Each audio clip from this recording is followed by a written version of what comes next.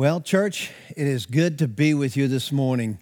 As I'm talking to you, Karen and I have already stood up in our family room and we have worshiped with you just like we did last Sunday. And these are just different times for us. I will tell you, just sitting here and sharing with you to an empty room is a very different experience. But here's what I know. I know that our entire church family is sitting. Some of you are in your family room, you're watching it. Some of you are in bed, and half of you is under the covers, and some of you are in your PJs, and some of you have dressed up, and you're just like you're at church, and your family's all there with you. It is good to be with you this morning. While so much is going on in our culture, we together need to be reminded who we are and where our hope is. Our hope is in Christ. And I not only want to give you hope and share hope with you, I want to make sure that we as a church family are responding that way with all those around us. We ought to be giving hope to our family, giving clarity to our family on who God is and what He's doing. And as we're going through this difficult time together, for some of us it's painful, for some of us it is just different and unusual. Some of you have your kids at home with you and you're about ready to pull your hair out. We are just all going through this together, and we're all experiencing it differently. And I would remind you, and I just want to share some things with you. We've come through so much already. As I look back, Karen and I received the invitation from John, my cousin, to come out here and be a part of the Camelback staff and family. And in 2001, if you'll remember, we had 9/11 happen. And I actually was in Argentina, didn't know how. We did not know how we were going to get back in the country. 2001, we also had anthrax. In 2002, we had the West Nile virus. 2003, we had SARS. And then the bird flu came in 2005. In 2006, we had E. coli. 2008, we all remember the economy collapsed, and that went on for several years, and we survived that. 2009 was the swine flu. 2012, we all remember the Mayan calendar told us all that we were all going to die. Well, we survived that. 2014 was the Ebola virus. 2016 was the Zika virus. And here we are in 2020, and we are dealing with the coronavirus. Church, what are you putting your hope in? What are we putting our hope in? Our hope is in Christ. He will take care of us. We will come through this. And look what Paul says in 2 Corinthians. He says this, He has delivered us from such a deadly peril, and He will deliver us again. And Paul was talking about a time that was so critical and so horrible for the early church that people were considering even taking their own lives. Paul says, He has delivered us from deadly peril. He will deliver us again. On Him we have set our hope, and He will continue to deliver us. I want you to look at that verse, because as we look at that verse, here's what I want you and I to see. He has, He will, and He will continue. Our hope is in God, and that's where we live. That's where we live as a church. And this is a hard season, but I remind you, we are the church. He cares about us. We are His children. We're the apple of His eye. And what I want to do this morning is I actually want to continue. I want to continue in the series that we have, Dollars and Cents, that we started 2 weeks ago. I just want to pick it up with the other side of this series. This is another area in our lives that there's the potential for fear to go, for stress, anxiety, and worry to happen in our lives in the area of finances if we're living a life that I'm looking at most of the culture is living in, which means that we're carrying debt. We're just carrying debt along with us in life, and that is causing stress and pain and worry. Robert Morris he's pastor of Gateway Church, talks about, as believers, our financial life. Our financial life walks on two legs. One leg we talked about last week, and that's generosity and giving. The other leg is stewardship, managing our money, how we take care and manage our finances. I want to talk about the second one this week, having already discussed the other one. And I've shared with you, our church, many times how as just about a 10-year-old kid, I was given in a birthday card $5, and that was a lot of money then. And I asked my dad if we could go to the store, and he said, "Well, let me explain something to you first." And we sat down, and he opened up his Bible, and he explained to me the biblical principle of tithing. We talked about that last week, and I recognized in that teaching what it meant to do that. And from that point forward, in giving, that's the pattern that my life followed, is tithing and beyond. Karen and I together, in our lives together, giving and honoring God with what He gives us. And I have watched in my lifetime 3 specific times that the economy has taken a huge downturn. The first 2, actually, I was in the building industry, and I lost my job as a superintendent both times, different builders. And I will tell you that God has always taken care of me. I left on a Friday both times, and I was working on Monday doing something else. God was always been so faithful. These 2 legs, generosity and stewardship. I want to focus on stewardship this morning because as followers of Christ, in our giving and our generosity, we are simply being obedient to what He tells us. This area of stewardship, He's challenging us, and all through His Word, especially in Proverbs, He tells us how we can be wise with our finances. And what I'm going to allude to here several times this morning is one of the things that we share at Camelback is the whole ministry to finances. We offer Financial Peace University. It's given by Dave Ramsey, and we have watched in the life of our church, we offer this twice every single year. We watch people's lives change in this area after they've taken this class. For some of us, we actually have gone through it 2 and 3 times before we really allowed it to take root in our lives. And so I'd like to just really talk about that this morning. Proverbs 22:7 says, "Borrower is slave to the lender." And as a pastor, I've watched that in our culture widespread, and even in the life of our church, I've watched it. And I want to take advantage of this time because and this subject in our lives, because I really believe that God wants something better for His children than financial bondage. God wants something better for you than for you to be living in financial bondage. This area of debt that we carry with us, we need to take the time to figure out what it means to and how we get rid of that, and we begin to live by different principles. Jesus said, if you're faithful with a little, He will trust you with much.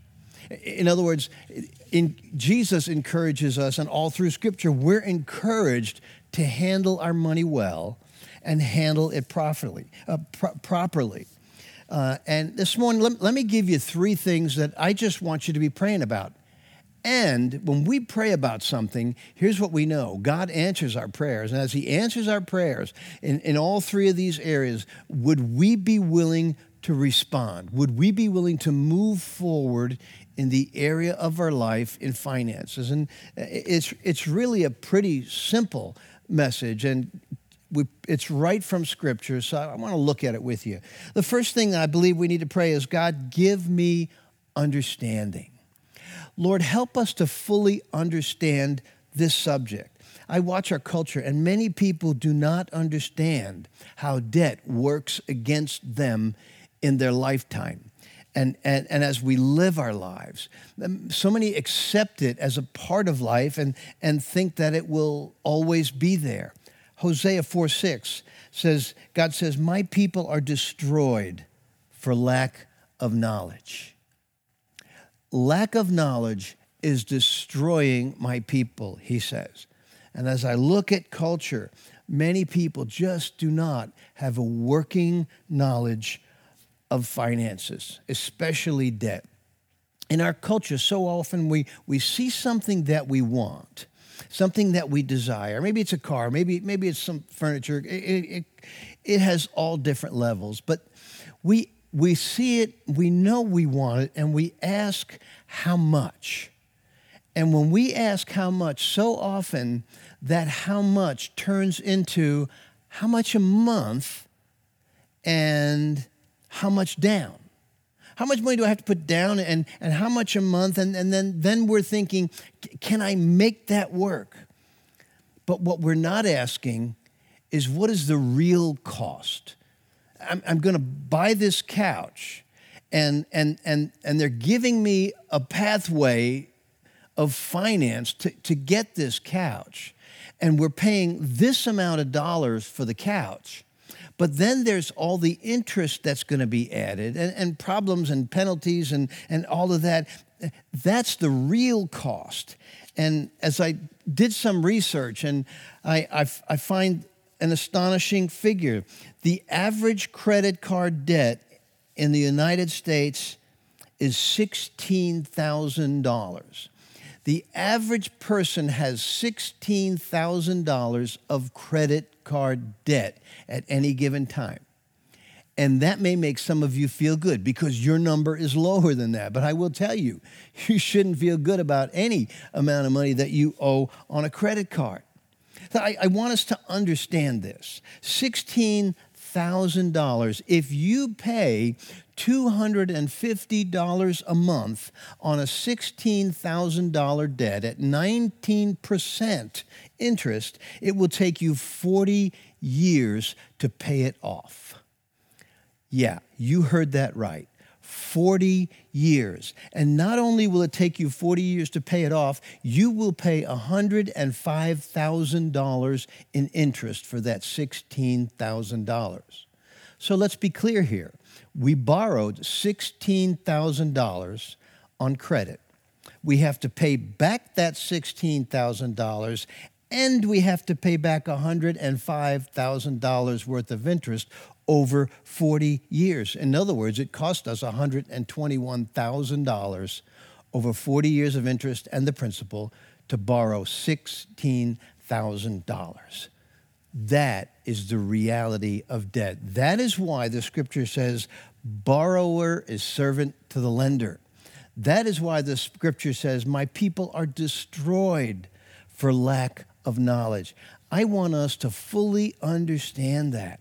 And maybe you need to get out your credit card and your bills and look at them and begin to do some figuring. You can just go back to the end of the statement at the end of the year last year, and it will tell you how much money you paid in interest for that card.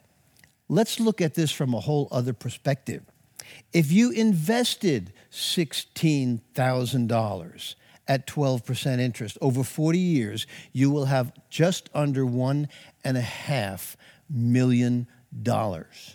Yes, that's how it works. Let me go even a step farther.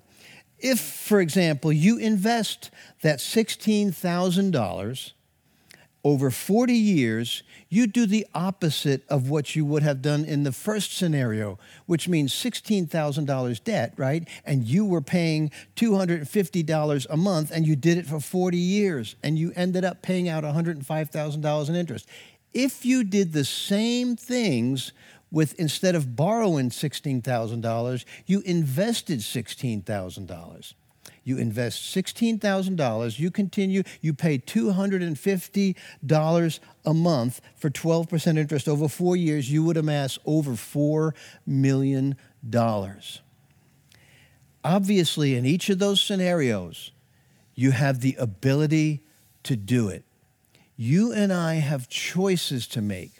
Those choices simply mean being willing to say no to some things for a while, so later on, you can say yes to a much better scenario. There's a book, The Day America Told the Truth. And I've actually referred to this book in the past once. And what they did in this book is they surveyed a group of people here in America. And they gave them a list of things. The scenario was, what would you be willing to do for $10 million? How important is money to you? What would you be willing to do for $10 million? And then they gave them a list of things, and they would have to check off and prioritize the ones that they would be willing to do. 25% of the people asked would be willing to abandon their entire family for $10 million. 23% were willing to become a prostitute for a week or even more. 16% were willing to give up their American citizenship. 7% of the people asked were actually willing to kill a total stranger. 3% were willing to put their children up for adoption. And before you even consider that one, I remind you of Proverbs 15:27 that says, dishonest money brings grief to the whole family. Church, we need to stop and pray, God, give us wisdom. And when he gives us wisdom, we just apply it. And applying that brings up my second point, which is, God, give me a plan. Give me a plan. Give me something that I can work my way out of debt with. Give me something that I can move from debt to prosperity, to being profitable. And look what Proverbs 21:5 says. And this was written thousands of years ago. The plans of the diligent lead to profit. God is not against profit. Matter of fact, Jesus talks about it over and over again. He takes the finances from those who are not handling it properly and gives it to those who are making a profit. The plans of the diligent lead to profit, as surely as haste leads to poverty. Diligent plans lead to profit. God, give me a plan. We talk about FPU here. Whether you do FPU or something else, you've got to have a plan. You don't have to have our plan, but you've got to have a plan. Diligent plans lead to profit. In other words, you do better. You get ahead. We're not talking about a get-rich-quick scheme here. That's not what we're talking about. Look at Proverbs 21:5. Plan carefully, and you will have plenty. Plan carefully, and you will have plenty. If you act too quickly, you will never have enough. In other words, if when you don't feel great, if when you feel sad, you just get up and go shopping, that is not the way to live your financial life. It's not the way for me to live my my life. Often enough, I talk about the way we think determines the way we feel, determines the way we act. You see, if we let the way we think determine the way we act, then we will act too quickly and we will never have enough. So God, help me to understand. God, give me a plan. Church, the fact of the matter is, you can wander into debt, and really most of us do, but you will never wander your way out of debt. It'll just never happen. You can actually mistake your way into debt, and we've done that, but you will never mistake your way out of debt. You need a plan, and I need a plan. I'm talking about this morning because this is an area of our lives, church, that so many of us live in. Many of us live in the fear and the pain of debt. And we feel like we are just never going to get, I'm always going to have a car payment. I'm always going to have credit card debt. And unless you and I embrace a plan, once we understand this very process and we look at numbers, and all of us are going to take, if going through FP, we're going to take our numbers, we're going to look at it, and there's a healthy plan, and Dave has baby steps for us to walk through. And we move from a place of carrying debt to a place where we are actually investing. And you will be surprised how short the distance between the two of them are if you have a plan. That's why we need a plan. My third prayer this morning for you and for me is, God, give me self-control. Give me self-control. We need self-control to make this happen. Proverbs 25:28, like a city whose walls are broken down is a person who lacks self-control. Like a city. Can you imagine a city that has walls around it for protection and the walls are broken down? He lacks self-control. Broken walls mean you are totally vulnerable. Totally vulnerable. When we lack self-control, we're like a kid in a candy store. We are vulnerable. I want this, and I want that, and I want them now. Our prayer needs to be, God, give me self-control. And we're in a world where the world around us tries to give us quick fixes and tries to give us get-rich-quick schemes and tries to give us alternatives. And the truth can be a very difficult pill to swallow. When we sit down and do the numbers and look at how much that we bring home and look at the debt that we have and we think how we're going to do that. I don't know how I'm going to do that. And FPU, we do that. And we actually look at it and we figure it out and we understand and we move forward step by step. See, the problem is unmanaged finances. But the reality is unmanaged finances are a symptom of an unmanaged life. We just don't exercise self-control. And that is something that we desperately need to be doing in our lives. You might say, well, James, I'm young. I have plenty of time ahead of me. I'll fix it at some point. I would say to you, hey, your life, every part of your life, every area of your life is a gift from God. And you've heard me say this before. What you do with that gift is your gift back to Him. That's either stewardship or it's not. And the area of your finances, that's your gift back to Him, what you do with it. You might say, James, I'm 60 years old. It's too late for me. And it is never too late when we honor God by embracing His principles and living them out. It is never too late. And this is something that God wants for you and I. He wants our finances to be the way they ought to be, the way He tells us they ought to be. He gives us so much clear instruction about debt, about different areas of finances in our lives. And he's not sitting there as a God wanting from us. He's sitting there wanting the best for us. And one of the steps in this very process with FPU is actually our emergency fund, setting up an emergency fund where we have 3 to 6 months of income set aside so that if we were to not have a job for 2 months or 3 months or 6 months, that we would actually have the money in reserve for those 6 months. And I've watched actually my nephew, Caleb, and his wife, Emily, apply this in their lives. Caleb had the opportunity to take a position with a ministry that placed him in Texas dealing with young adults. And when they got there, Emily took a position teaching in school. And probably halfway through the year, I think it was, they let Caleb know that they were just removing that position. They were cutting that off, and he no longer had a job. But because Caleb and Emily had taken FPU, they had actually saved up and had their emergency fund in place for 6 months of their monthly expenses for living. Emily just fulfilled her term and her contract.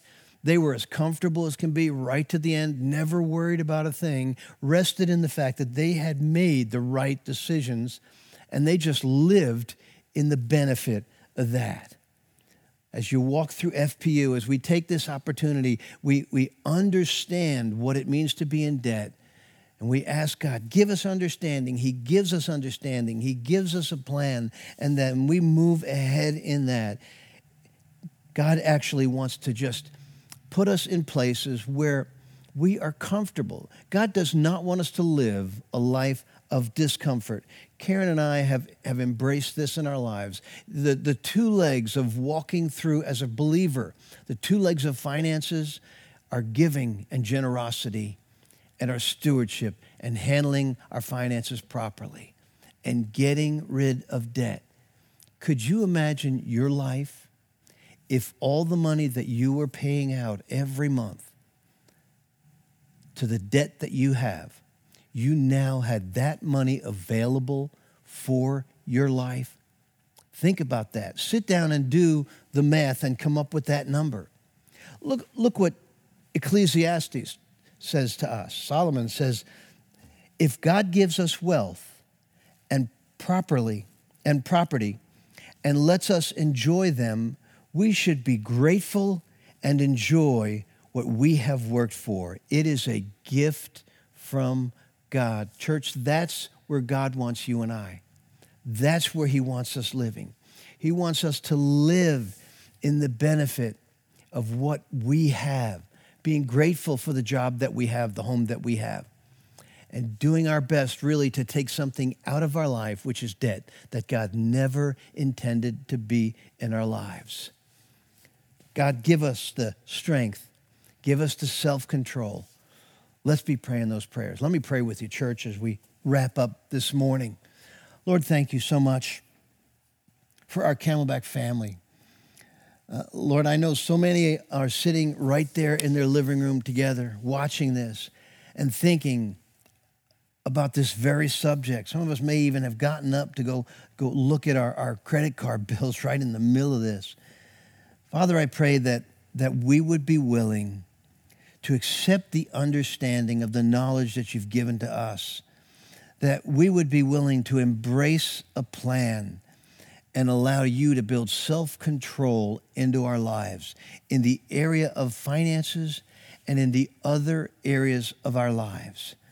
Lord, bless our church family as we step into this next season. For many of us taking this class in April. And Lord, I pray that as we do that, we will come out the other side of the 9 weeks and have just a totally different outlook. We would have your outlook. We would embrace your plan, and we would live in the benefit of that. Do that with our church family. In your name we pray. Amen.